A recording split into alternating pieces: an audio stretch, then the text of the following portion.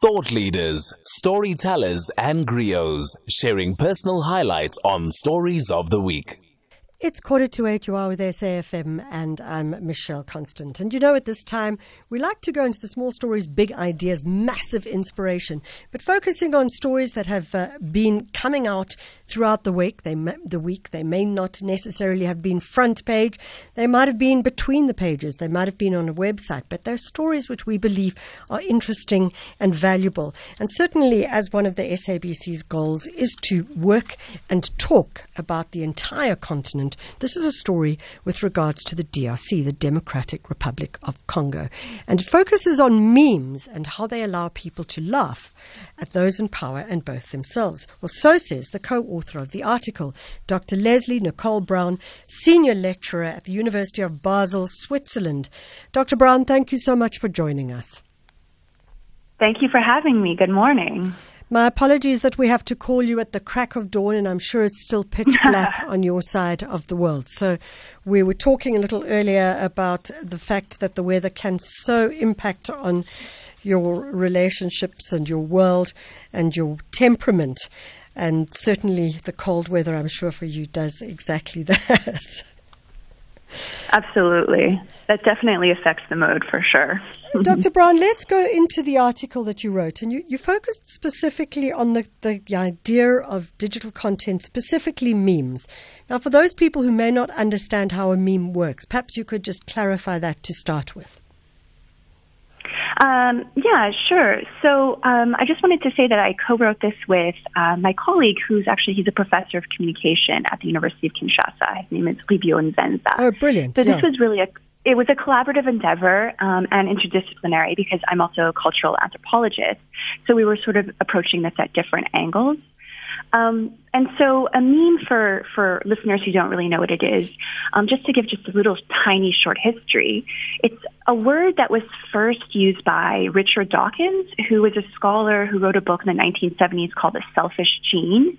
And according to Dawkins, biology is driven by genes while culture is driven by memes.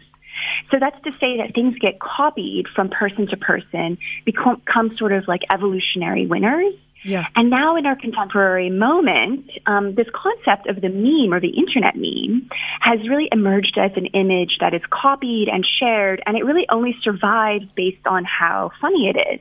So it can be, an image that has a piece of text on top of it, or it can be sort of a viral video. So there's different sort of shapes and forms that memes can take. Okay, so we understand now the usage of that, and obviously the thing about being viral is that peer-to-peer movement is extremely rapid and, as you say, becomes more rapid given its high level of humor.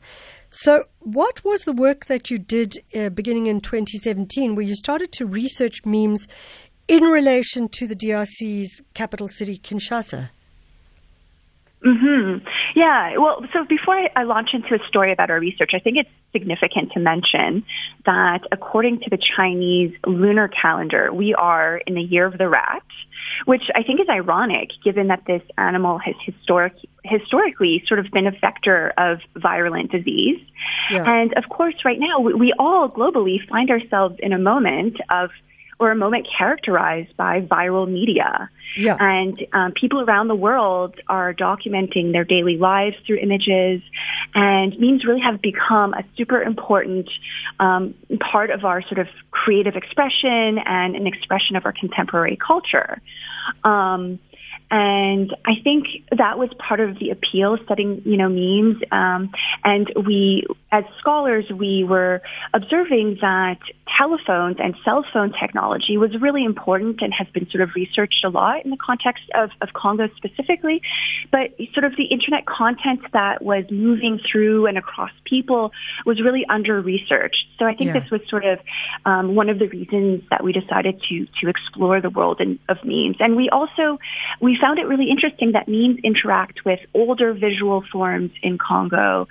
And these are forms such as popular painting and also print cartoons. Yeah. And print cartoons and popular paintings were really important sort of receptors and creative expressions that were depicting oral history. So it was really sort of histories told by the people themselves for the people. And we found that in a lot of ways, memes are sort of 2.0 versions of print cartoons and even popular paintings. So, Dr. Braun, one looks at how memes work, and what's quite obvious about them is that they start to look at the idea of how we laugh at ourselves, and often laugh at ourselves in very difficult situations. And I suppose that a meme becomes the way to go, okay, fine, let's just laugh, even though it's frickin' irritating or frustrating or terrible or whatever the case may be. Did you find that with regards to your work in the DRC?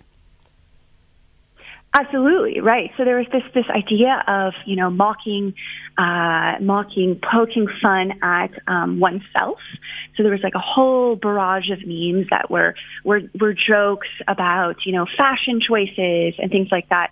And this, I think, signals to people living in the DRC, but also more importantly, people who are living in the diaspora, right? And there's this sense of, creating a unity of people who understand, who are sort of in the know about what's funny about sort of cultural specificities of being Congolese, let's say.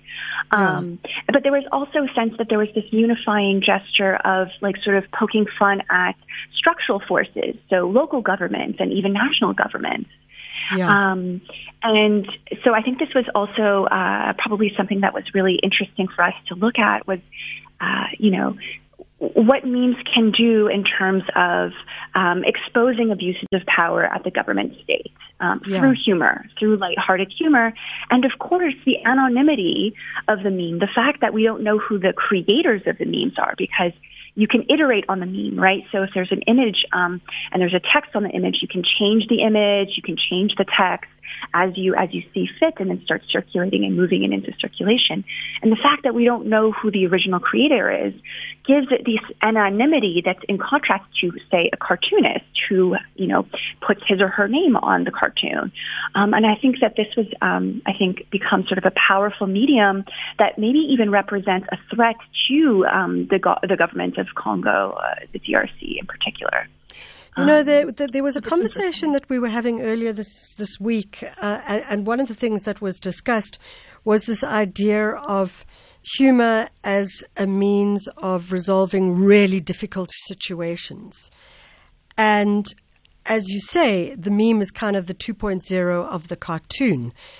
Do you feel that this is a way for people to resolve issues of a major nature? If not resolved, then at least come to terms? That's a great question. I'm not sure that we found anything that sort of led us to believe that it resolves anything, but it certainly galvanizes people to laugh at things. Yeah. And for what that's worth, that maybe encourages discussions. Right? Yeah. There's a fabulous saying in French called radio trottoir, which loosely translates as pavement radio.